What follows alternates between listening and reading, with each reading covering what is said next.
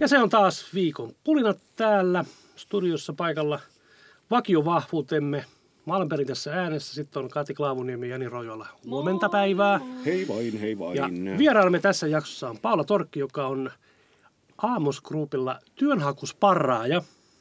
Kyllä. Tervetuloa. Kiitos paljon. Sain lausuttua tuon nimen, se tuntui niin hankalalta äsken. Kerro lyhyesti, mitä työnhakusparraaja tekee.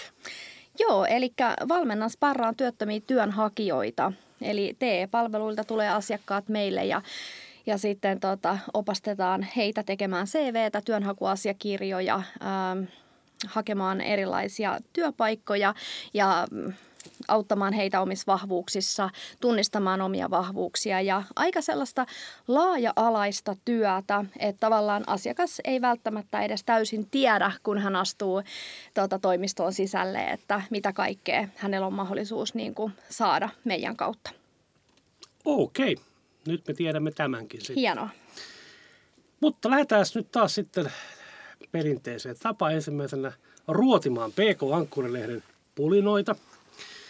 Ja mä itse kaivelin täältä tämmöisen pulinan, joka on tullut 10. päivä tammikuuta varsin tuore. Viime vuonna, joku oli kirjoittanut näin, viime vuonna olin kokonaiset 4 kertaa melkein jäädä auton alle Haminan keskustan Suojateillä. Joka kerta ratissa istui vanhus. Tässä uuden vuoden toiveeni, jos ette enää huomaa ihmistä Suojatiellä, voisitteko ystävällisesti luopua ajokortista? Kiitos. Niin. Mä jäin miettimään sitä, että jos tää mummelit ja mammelit on niin sokeita, että ne enää ihmistä Suojatiellä, niin näkeekö ne lukea näitä pulinoita? Meneekö tää palaute edes perilleen? Niin, ja toinen, mitä itse mietin, että nämä tyypit, jotka liikkuu sillä suojatiellä ja melkein jää auton alle, niin onko heillä heijastimia? Varmaan ovat pukeutuneet pelkästään mustaan. Minkälaisella vauhdilla sillä liikutaan siellä suojatiellä. Ja toinen taas sitten, että no Hamina. Hei, haminalaiset on sekaisin niin kuin Haminan kaupunki. Mä rupesin miettimään anteeksi, että Hamina kun on sellainen pieni kuin persreikä, että onko siellä suojateitä? Ilmeisesti on. Mutta se, että onko tämä vanhus, joka ajaa, niin vahingossa mennyt siis hukkaan. Että eikö Hamina ole pyöreä, niin se pyörii semmoista ympyrää. Se on aina se sama auto siinä. Että pitäisikö se pysäyttää ja kysyä, että oletteko mahdollisesti menossa jonnekin. Täällä on ihmiset vaarassa. Että olette tässä nyt viime vuoden pyöriskellyt, että 4 kertaa itse mennyt niin tässä. En tiedä. Ja huolestuttavaa tässä on ainakin mulle se, että en koe itseäni vanhukseksi, mutta mulla saattaa käydä tätä ihan samaa. Että, Meinaat ajalla ihmisten päälle? No en ihan ihmisten päälle, mutta kyllä välillä on vähän vaikeuksia nähdä, että varsinkin pimeällä. Mutta just niin kuin Kati tuossa sanoi, että heijastimet niiden puolesta myös. Halpa henkivakuutus. Kyllä. Okei. Sitten otetaan toinen. 3. tammikuuta PK:sta. Kasvit pölyttävät monin tavoin. Kukkakasvien pölyttäjinä toimivat kimalaiset, mehiläiset, kukkakärpäset, mehiläiset ja kovakuoriaiset. Etelänmaista linnut, esim. Kolibrit ja lepakot ovat pölyttäjiä. Monet puumme, koivut, lepät, kuuset ja männyt ovat tuulipölytteisiä. Vesi toimii monien vesikasvien, esimerkiksi ärviät ja vesirutot, pölyttäjinä. Useat kasvit, muun muassa kissankellot, pystyvät pölytykseen. Nimimerkki Jukka, joka taitaa olla biologian opettaja. Mutta Jukalla on tämä ajankohta nyt vähän huono, sillä tammikuussa meitä valistaa tämmöisestä asiasta, kun tämä oli tammikuussa tehty pulina, että Jukka, sä oot nyt niin kuin jyvällä. Me tarvitaan valistusta ja ihan selkeästi meillä on tämä, niin kuin, me ei tiedetä ympäristöstämme ihan kaikkea, mitä meidän pitäisi tietää. Tämäkin on tärkeää tietoa. Mutta nyt sitten tämä niin kuin ajankohtaisuus. Ei ehkä ole tämä aika hyvä tälle. Tämä pulina pitäisi niin kuin vaikka toukokuussa julkaista uudestaan. Mutta sitten mulla tästä tulee vain lisää kysymyksiä, että miten sitä sienet lisääntyy, pitäisikö myös niin kuin pulinoissa valistaa ihmisiä ihmisten lisääntymisestä. Tähän voisi niin kuin jatkaa tätä aihetta. Joo, ja kyllä mä niinku komppaan tuossa Samia siinä mielessä, että Jukka tosiaan taitaa olla biologian opettaja. Tämähän on vasta ensimmäinen oppitunti, että ehkä me saadaan tuonne pulinoihin seuraavissa jaksoissa sienten lisääntymistä ja muuta. Että onkohan tässä niinku käynyt niin, että on laitettu eläkkeelle ja se miksi tämä julkaistaan nyt, niin meillä on semmoinen kuin opetussuunnitelma, että eikä sielläkään biologian tunnilla heitellä milloin mitä sattuu, vaan nyt käsitellään näitä, oli vuoden aika mikä vaan. Mutta jotenkin vaikuttaa, mutta toisaalta ihan siistiä. Näin sitä oppii tuoltakin enemmän varmaan kuin koko koulu-uran aikana niin kuin biologian tunneilla. Nyt malttaa jo lukea. Kyllä, mutta sitten voisiko hän ottaa kantaa tässä osittain myös siihen, että eikö nyt ole nämä mehiläiset ja ampiaiset tyylin kuolemassa sukupuuttoon. Ja että jos hän niinku sen puolesta puhuu tästä niinku rivien välistä. Niin. Tietoa vähän siitä, että mitä me voitaisiin tehdä, että ne ei kuolisi pois. Niin. Tietysti mikä tässä niinku oikeasti on käynyt. Mä tiedän tämän jutun. Kun tämä on tämä Jukka, tämä on ihan selvästi pilsanopettaja, niin kato, hän on ollut tekemässä lapsille pistokkaita. Se on samaan aikaan toisella koneella, toisella näytöllä, niin lähettänyt palautetta. Se on kopipastettanut, kato väärinpäin. Aivan.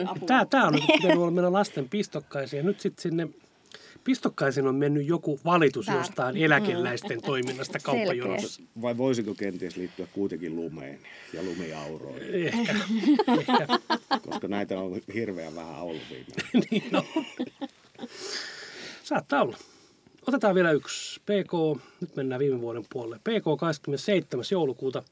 Te, jotka syytätte Suomea rajojen sulkemisesta, niin oikea syyllinen löytyy Kremlistä. Niin, tätä nyt täytyy kyllä vähän vielä niin kuin pohtia tarkemmin. Eli siis, onko Kremli sulkenut jo nyt Suomen rajat? Eli eikö me pyritä nyt tähän, ettei tässä nyt kävisi niin? Eli kyllä se Suomi sulkee rajat, että siinä kohtaa, kun Kremli alkaa sulkemaan Suomen rajoja, niin miten se nyt sanottaisiin? Peli on niin sanotusti menetetty. Vakavia juttuja. Toivottavasti näin ei koskaan käy. Mutta toisaalta ymmärrän tuon, eikö että nyt on vähän hybridivaikuttamista ollut ja kaikkea muuta. Mutta eihän se ole vakava juttu, jos Kreml sulkisi Suomen rajat, vaan jos se pyrkisi avaamaan ne Suomen rajat. Lähinnä tarkoitin sitä, että se seuraava raja on sitten tuossa länsirajalla, meinaan Ruotsin raja. Että toivottavasti me mene niin pitkälle, jos nyt... Mutta tätähän ei voida jatkaa ikuisesti, että Suomi tällainen sulkee näitä rajoja. Että meillä niin kuin laki ei anna siihen mahdollisuutta, eikä tietenkään kansainvälisetkään lait, koska pakolaisillahan on oikeus saa hakea sitä turvapaikkaa. Ja nythän me niin kuin tavallaan estetään se. Että tässä tulee varmaan jossain kohtaa sitten semmoinen ongelma, että EU puuttuu tähän Suomen toimintaan ja saadaan vähän noottia sieltä suuntaan. Nyt Kremlistähän nyt on tullut jo noottia, mutta niistä nyt... Mutta eikö tämäkin ole, että sitä aina voidaan kiertää, että eikö meillä Helsinki-Vantaa on auki, että sitä kautta pääsee, jos on ymmärtänyt oikein, mutta voi olla, että on ymmärtänyt väärin. Siellähän se olisi vähän hallitumpaa. Näin ne on ilmeisesti, että kyllä sieltä niin kuin tänne pääsee, mutta eihän se, miten sinne kaikki nyt voi lentokoneella tulla. Että. Mutta no, toivottavasti säilyy näin, että Suomi sulkee omat rajansa. Toivotaan. Niin. Siinä oli PK-osuus tästä ohjelmasta. Sitten jatkuu Viikon Pulinat taas.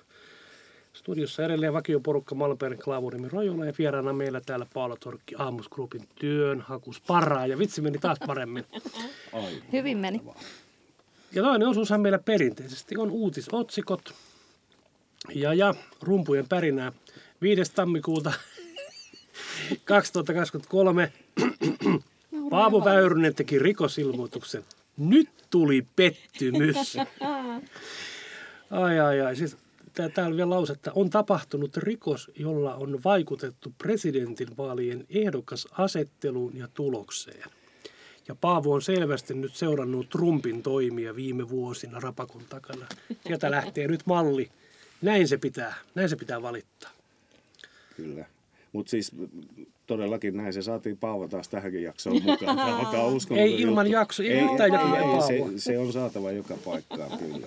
Mutta, no, toisaalta Paavohan on siinä mielessä, että hän kyllä aina keksii asioita, niin siksi hänet on hyvä ottaakin. Että todellakin tämmöinen trumpimainen juttu on tässä. Mutta sitten mä mietin sitä, että ei kanssa nyt vielä vaalituloksia, kun tässä nyt vielä ei äänestettykään. Mutta no, tämä on tätä seuraavana sitten sitä Viron vaalikampanjaa pystyy vaan.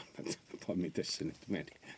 Mutta oletko te seurannut näitä presidenttitenttejä ollenkaan? Itse olen sillain vasurilla, en ole sillain perehtynyt sen enempää, mutta miten musta tuntuu, että meillä on 3 viikkoa vaaleihin ja on aika tylsää. Ne on aika samanlaisia kaikki, samanmielisiä. Ei sillä niinku erotu oikeastaan niinku kukaan niinku mielipiteillään ainakaan. Tuntuu vähän, että haluaako ne edes presidentiksi. Niillä kaikilla on niin kivat virat, että se on semmoinen niin kuin kakkosvaihtoehto. Että no voin mä, jos ei kukaan muu. Että Paavoa tarvittaisiin ihan selkeästi näihin vaaleihin. Kyllä. Paavo tois väriä. Tois, joo. Niin, se on aika, kun kaikki valtaa viety presidentiltä, niin ei se oikein ole. Ja sitten mä mietin, että kun eikö se niin pitäisi olla tai ole periaatteessa, että kun valitaan presidentiksi, silloinhan ei ole enää puolueen jäsen, edustaja. Joo. Niin miksi helvetissä nämä puolueet haluaa kuitenkin sitä omaa ehdokastaa, koska sitten kun se valitaan, niin se ei voi enää sen puolueen puolesta tehdä mitään. Niin tämä on vähän outo juttu. Niin, tavallaan puolueelta viiää yksi tämmöinen hyvä duunari sieltä pois, kun siitä tulee presidentti, jolla ei ole mitään valtaa. On vain joku tämmöinen statusarvo.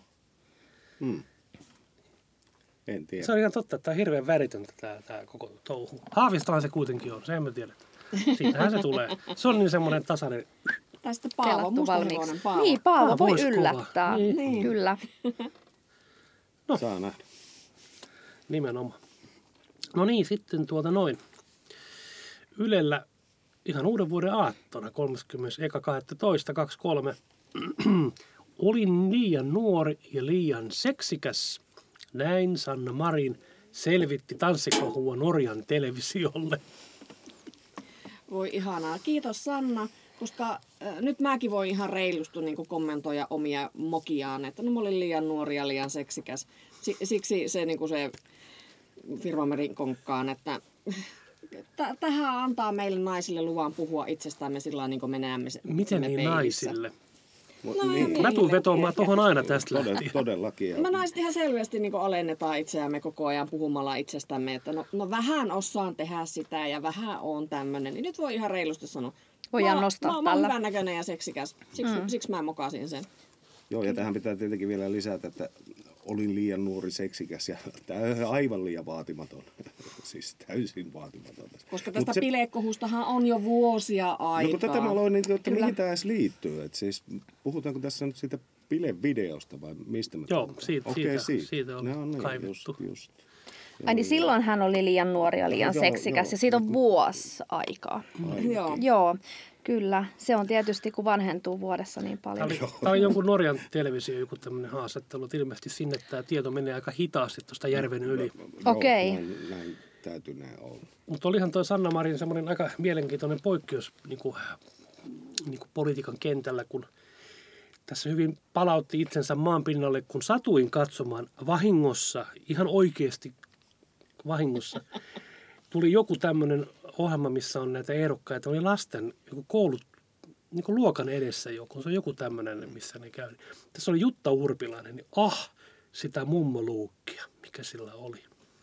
Semmoinenhan naispoliitikon pitää olla. Sen pitää olla semmoinen harmaa, luotaan työtävä mummeli. Ei saa korostaa omaa ulkonäköä. Niin. Ei. Et onneksi päästiin tuosta Sanna Marinista eroon. Eihän tuollaista kukaan ottaa niin vakavasti. niin, ja sitten tämä yleensäkin se, että voiko kaunis nainen olla fiksu? Voiko olla niin hyvä tuuri, että on sekä kaunis että älykäs? No tässähän ehkä omalla olemassa ollaan todisti. Joo. Että voiko. Ja se jääkö niin kuin jokaisen niin kuin omaan harkintaan se vastaus, mutta Omasta mielestään hän oli nuori ja seksikäs. Niin, kyllä. Mutta ehkä ne on tärkeitä arvoja hänelle. Voi olla. Että hän halusi ehkä viedä niitä eteenpäin. Jep. Sitten Iltalehdestä 9. päivä tammikuuta. Raivaussaha putosi taivaalta Nurmijärvellä. No näin oli nämä käynyt. Ja kyllä nyt on mun mielestä, niin enää ei tarvitse miettiä ja pohtia. Niin nyt se on todistettu, että kyllä meillä on joku ylempi voima tai joku ukko ylijumala olemassa. Se täytyy olla. Se pudottele.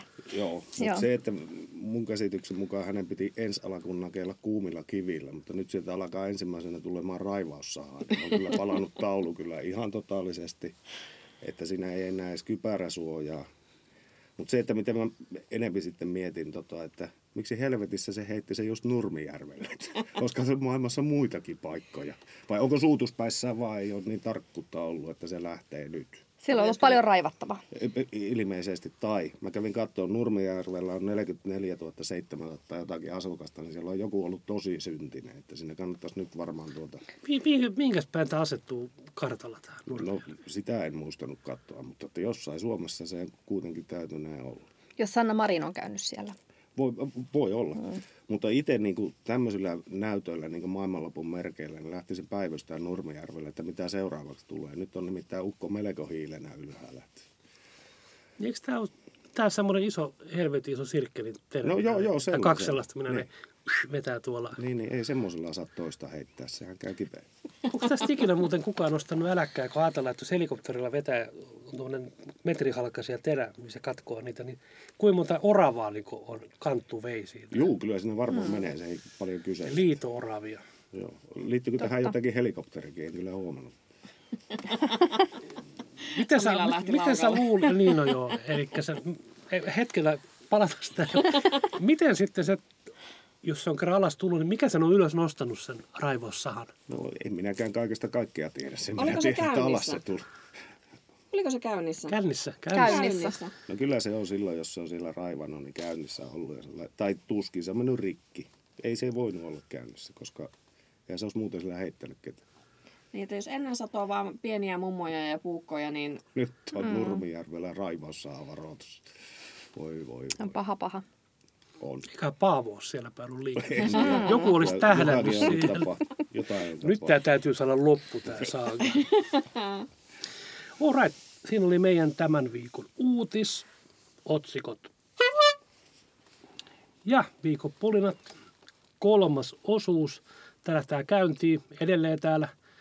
Päääänen kannattajina Malberg, Laavuniemi, Rojola ja Paula Torkki jatkaa meillä täällä vieraana. Ja meidän 3. osuushan on vähän tämmöinen kevyempi, jossa käsitellään tulipa sanottu teemalla vähän erilaisia asioita. Ja itse huomasin tuossa, kun Kouvolan Sanomissa oli nyt tästä puhuttiin, että tämä teatterirakennus uusi sitten valittiin. Niin tässä oli Kouvolan kaupunginjohtaja Marja Toikka maininnut, että siellä oli annettu, ihmiset on antanut ääniä, kun oli äänestetty, että mikä nyt valittaisi, niin 1118 ääntä oli annettu Kouvolasta. Niin mä rupesin miettimään sitä, että mitähän jos olisi niin kuin äänestetty sille, että haluatko laittaa 30 miljoonaa Kouvolan teatteriin. Tämän kansalaisäänestys, vaikka avoin kansanäänestys, niin mitä luulette, olisiko voittanut kyllä vai ei? Tänä aikana olisiko kouvolaiset sanonut, että laitetaan 30 miljoonaa Kouvolan teatteriin? En sillä siis korostan, että se on tärkeä ja hieno kulttuurilaji ehdottomasti, mutta tuo summa. Joo, se on varmaan vähän haastava, tai siis tähän kaikissa kaupungin rakennuksissa on tämä sama ongelma, että kun sitä korjausvelkaa on ja se kertyy koko ajan, niin tätä teatteriasiaahan on niin kuin siirrelty from back in the days, että siis siksi se summa on 30 miljoonaa, mutta se, että laitettaisiko se niin kuin teatteriin, niin no mihin muualle se laitettaisiin, jos semmoinen summa on? Voisiko sitä terminaalialuetta vähän laajentaa, mikä on tuolla? Niin. Hetkinen, eikö sinne ostettu lisää neliöitä just jostain? Joo. Kyllä. Et teatterin kannalta totta kai, mutta tuohon sun ydinkysymykseen, niin mä veikkaisin, että äänestystulos olisi ollut toisenlainen ja siellä olisi vastattu ei. Et vaikka se niinku ei ehkä oma et toivon totta kai teatterille, niinku, että se raha siihen menee, mutta niin äänestystuloksen kannalta se olisi ollut varmaan ei. Et suurin osa olisi saattanut ajatella näin. Joo, kyllä mäkin varmaan komppaan, että näin se olisi mennyt, mutta että onneksi tässä ei äänestetty siitä, vaan on äänestetty tästä, koska Kouvolan teatteri on aivan huippu, menkää läpi. Kyllä, samaa mieltä. Se on aivan huikea juttu kyllä. Samaa mieltä. Ja onhan tämä niin kulttuurin terveysvaikutuksiahan on tehty paljon erilaisia tutkimuksia ja se käsittääkseni kuuluu myös kuntalaissa niin kunnan velvollisuuksiin tämä niin kulttuurin tukeminen ja sen mahdollistaminen kuntalaisille, että kyllähän kaupunki joutuu jollakin tavalla sen niin kuin kuitenkin sitten niin kuin järjestää. Jos ei se olisi teatteri, niin mikä se sitten olisi? Joo, ja niin kuin Kati sanoi nopeasti tässä vielä, että niin kuin tämä korjausvela kasvoi. Esimerkiksi tuolla pohjoisessa kävi sillä, että sillä oli aikaisemmin vahtimestarit, jotka hoiti esimerkiksi koulurakennuksia. Nehän asuu siellä ja hoiti sitä. Ja nyt siellä on sitten supistettu, missä ei ole enää ketään, niin sillä 2 äijää hoitaa 40 rakennusta, mitkä on tuon kokoisia, niin niillä on aikaa olla yhdessä rakennuksessa varmaan 40 minuuttia niin kuin vuodesta. No, tai mitä se nyt onkaan. Niin onko se ihme, että ne menee, että olisiko nyt pitkässä joukossa säästöä kuitenkin hommata niitä tyyppejä siellä, ketkä pitää se homma niin kuin. Mutta kato, siellä pohjoisessa nehän voisi saada sellaisen aika hyvän tukihenkilön tuosta joulupukista. Juu. Koska hän pystyy tekemään sen, että käy aika monessa rakennuksessa yhden illan aikana. Joo, ja siis tekee myös kuntoarvion siinä samalla. Kuntoarvion samalla. Ja sitten jos, no kai se Paavokin siellä pohjoisessa asuu, niin joku rooli sillekin löytyy tästä hommasta. No varmaan tulisi mielipide siitäkin. No ainakin mielipide, jos ei muuta. Kyllä. No ei siitä sen enempää. Mutta sitten Kati, pörssisähkö. Ei tunnu sopivan pörssisähköpelkureille. Ollaanko viime aikoina puhuttu muusta kuin säästä tai pörssisähköstä? Ja pakkaset tulee ja pakkaset menee, kaikki aina niin kuin helpottuu siinä kohtaa, kun vähän lauhtuu. Mutta missä vaiheessa me ollaan annettu tämmöinen niin kuin valta jollekin tämmöiselle yhdelle yritykselle pitää ihmisiä tämmöisessä kidutusotteessa, kun tuntuu, että toisille se pörssisähkö on oikeasti niin kuin venäläistä rulettia, että sieltä saattaa tulla joku päivä sitten se niin kuin tuhansien eurojen laskuja. Joku päivä juhlitaan sitten sitä, että nyt on miinuspäivä, nyt sauna päälle koko päiväksi. Että ei tämä mun mielestä, mä tykkään ehkä, että se vanha systeemi oli parempi. Niin, kyllähän kilowattitunni, kun alkaa huutelemaan 250 euroa, niin kyllä se aika kova juttu on. Että voi. Mielenkiintoista, että miten tämmöiseen on menty, mutta sitä se nykyaika on. Kyllä, ihan järkyttävää ja tosi epäoikeudenmukaista. Itse on siinä onnekas asemassa, että tajusin kesällä muuttaa kerrostaloon. Hyvä valinta. Ei lumitöitä ja ei mitään. Kyllä, turvallisesti siellä, mutta sanotaan, että kyllä, että omakotitalossa semmoinen vajaa 20 vuotta asuneena, niin ihan niin kuin kauhulla ajattelen niitä, ketkä oikeasti on joutunut nyt tämän kouriin. Joo, ja sitten kun puhuttiin tästä fossiilisista polttoaineista siirtymisestä ja öljylämmityksestä, ihmiset on siirtyneet pois, niin nyt se öljylämmityskin olisi paljon halvempaa kuin se sähkölämmitys. Tämäpä. Että ei tämä ihan putkeen mennyt silloin tämä uudistus. Niin jotenkin sitä ajattelee, että 2 tämmöistä sanotaan perusasiaa, sähkö ja vesi, niin ne pitäisi olla sellaisia kyllä, että tasapuolisesti, mä ymmärrän teollisuuden kyllä ja niin poispäin, mutta tämmöinen, sanotaan, että nythän on ilmeisesti se näin, että joku, ei nyt laki tai mikä onkaan, mutta tämmöinen takuu pitäisi olla, että kaikille suomalaisille perustason internetnopeus pitäisi olla taattu jotenkin, näin mä ymmärrän. Eikö nyt sähkölläkin pitäisi olla vähän sama logiikka, että se edullinen perussähkö pitäisi olla jokaiselle. Mutta on ihan älytöntä keinottelua ja rahastusta. Joo, niin on. Ja se on jumalauta, anteeksi kun kiroilin, mutta siis joka saatanan syksy ja kevät on ne samat jutut, että sähköä pitää korottaa, koska satoi liian vähän, satoi liian paljon. Pohjavesi on alhaalla, se on ylhäällä. Tai joku muu selitys on aina sille löytyy. Kyllä. Miten se on mahdollista? Mä oon selvästi väärällä alalla. Joo, pitäisi perustaa oma sähköfirma tähän. Niin, ja näin me ohjataan. Siis Suomi pitäisi olla tämmöisen insinöörityön huippumaita. Niin, no milloin se ydinvoimala tuolla sitten niin alkaa toimia sillain niin normaalisti? Tämähän on niin kuin, Barcelonassa on Sagrada Familia, joka tää on rakennettu tuhansia vuosia. Niin tää alkaa olla upea rakennus. Joo, kyllä. Mutta tämä alkaa olla meillä vähän samanlainen keissi, että se ei toimi koskaan. Ja tämä voimala ja uusi, niin tämähän on maailman kallein rakennus. Joo. Niin, kyllä. Se rakennettiin niin pitkään. Hyvä Suomi. Todella. All right, otetaan vielä yksi. Jani on tämmöisen tähän ottanut kuin varautuminen. Varautuminen on valmistautumista ennalta erilaisiin yllättäviin häiriötilanteisiin Tavoitteena on yhteiskunnan eri toimintojen mahdollisimman häiriötön jatkuminen. Jokaisella meistä on tärkeä rooli varautumisessa. Joo, ei olla varautunut, vaan varautua, vai miten se nyt on? Siis minähän olen varautunut tähän uutiseen huonosti, ei vaan. Ehkä mä voisin semmoisella näkökulmalla lähteä just tuohon pörssisähköjuttuun, että miettikääpä sitä, miten se toimii tuo kallis sähkö opettamana juttuna siihen, että miten varaudutaan. Eli tavallaan kun se sähkö on kallista, niin siinä tulee mieleen, että koska minä lataan vai mitäpä jos ne menee poikki kokonaan tai joku muu. Eli onko tässä niin pörssisähköllä sittenkin hyvä tarkoitus siellä takana, että pakotetaan ihmiset opettelemaan kenties poikkeustiloihin, mitä on tulossa. No, tämä oli vain minun tämmöinen ajatus, mutta tuskin se niin on. Mutta siinähän sitä joutuu. Eli tästä sun puheenvuorosta saan sen kuvan, että sä olet negatiivisesti varautunut. Ei, tai no, kunhan nyt jotenkin olisin varautunut.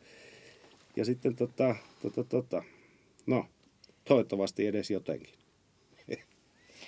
Siis kävin googlettaan tässä niinku on pitkin vuottahan aina on erilaisia tahoja, jotka lähestyy, että ihmisten kannattaisi varautua ja kotona kannattaisi olla tämmöinen kotivara. Ja kävin sitten Marttojen liiton tämän niin kuin kotivaralistan googlaamassa ja tämmöinen kahden aikuisen taloudessa 72 tunniksi oli niin paljon kamaa, että meillä niin kuin varmaan riittäisi viikoksi.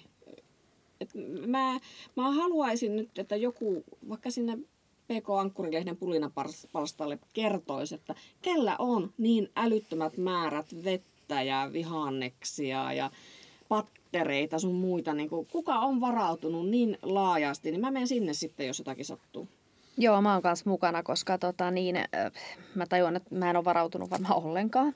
Että mä elän niin tässä hetkessä ja niillä asioilla ja tavaroilla ja tilanteilla, mitä on, että ihan hyvä pointti, että varmaan täytyy itsekin alkaa niin kuin opiskelemaan tätä varautumista erilaisiin häiriötilanteisiin. Mutta mun mieli, että nyt jos ajatellaan, että ei materiaa ja tällaista, mutta mun mieli on ollut aina sellainen, että se varautuu. Se jo etukäteen suunnittelee, että voisiko olla myös tällainen varautuminen, että joo, että se on sitten se mun osio, että mä jo niin kuin etukäteen niin kuin varaudun erilaisiin häiriötilanteisiin. Ihmisen aivothan on silleen, että toinen puoli on negatiivisesti, toinen positiivisesti varautunut ja siitä syntyy se myrsky tonne pään sisälle. Mutta ottiko Martat huomioon tässä sen, ei varmaan ottanut, että täytyyhän sitten se pieni kammari, sehän täytyy varata täyteen olutta. Sitä pitää olla. Katosta lattia. Yhtä alkoholia ei ollut siinä listalla. Joo, ja se, mitä mä en ole nähnyt sitä Marttojen listaa, mutta voitko Kati kysyä Martoilta, saako sitä vähän soveltaa, jos laittaisi omia noita.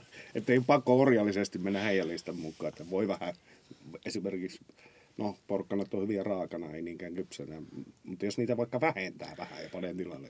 Olutta makkariin. Niin. Tästä saisi jotkut tämmöiset isot kauppaketjut aika hyvän semmoisen mainoskampanjan aikas mainostaa. Nyt on aika varautua. Osta makuhuone täyteen jotain. Jalosta ja hernekeittopurkkeja. Ja taas ollaan väärällä alalla, sä ilmaiseksi jakelet noita, se ei jumala. Trangian käyttökurssi, sitten niinku se käydä läpi kämpillä, että on tarpeeksi niitä semmoisia, mitä ne on, pankkeja, miksi niitä sanotaan, niitä joilla voi ladata. Roskapankkeja. Joo, mitä ne on? Virtapankkeja. Joo, semmosia, että saa kaikki ne laitteet ladattua, niin eiköhän mä sillä pärjää niin vähän aikaa. Mihin on kadonnut se, kun jossain vaiheessa oliko niitä markkinoilla, tai ainakin niistä on niin vitsailtu, että tämmöinen niin kotitainen kuntopyörätyyppi, niin me ladataan niitä akkuja. Ja näähän olisi nyt sitten katsoa kauniita rohkeita polkeja samaan aikaan siinä sitten. Joo, ja tätä voisi laajentaa siihen, että kun tällainen lanseerataan kauppoihin ja näin, niin sitten olisi vielä semmoinen, että asennettaisiin piilokamerat sitten niihin koteihin. Että miten se käytännössä tapahtuu jokaisella. Niin tästä saisi sitten semmoisen version vielä. Big Brother. Big Brother. Iso veli valvoo. Valtakunnallisen kampanjan, että testataan hetkeksi, että mitä Suomessa tapahtuu, jos vaikka vuorokaueksi. Niin kuin... Mä uskon, että tällä olisi kysyntää. Joo. Tämmöinen koe, kansalaiskoe. Kansalaiskoe, kyllä. Hyvä. Tässä oli. Taas meni puoli tuntia oikein mukavasti. Kiitoksia Paula vierailusta. Kiitos, että sain olla. Ja kiitos meidän vakioäänille. Kiitos. Ole hyvä. Ja me palaamme taas asiaa viikon päästä. Kuulemiin. Moi moi. Moikka.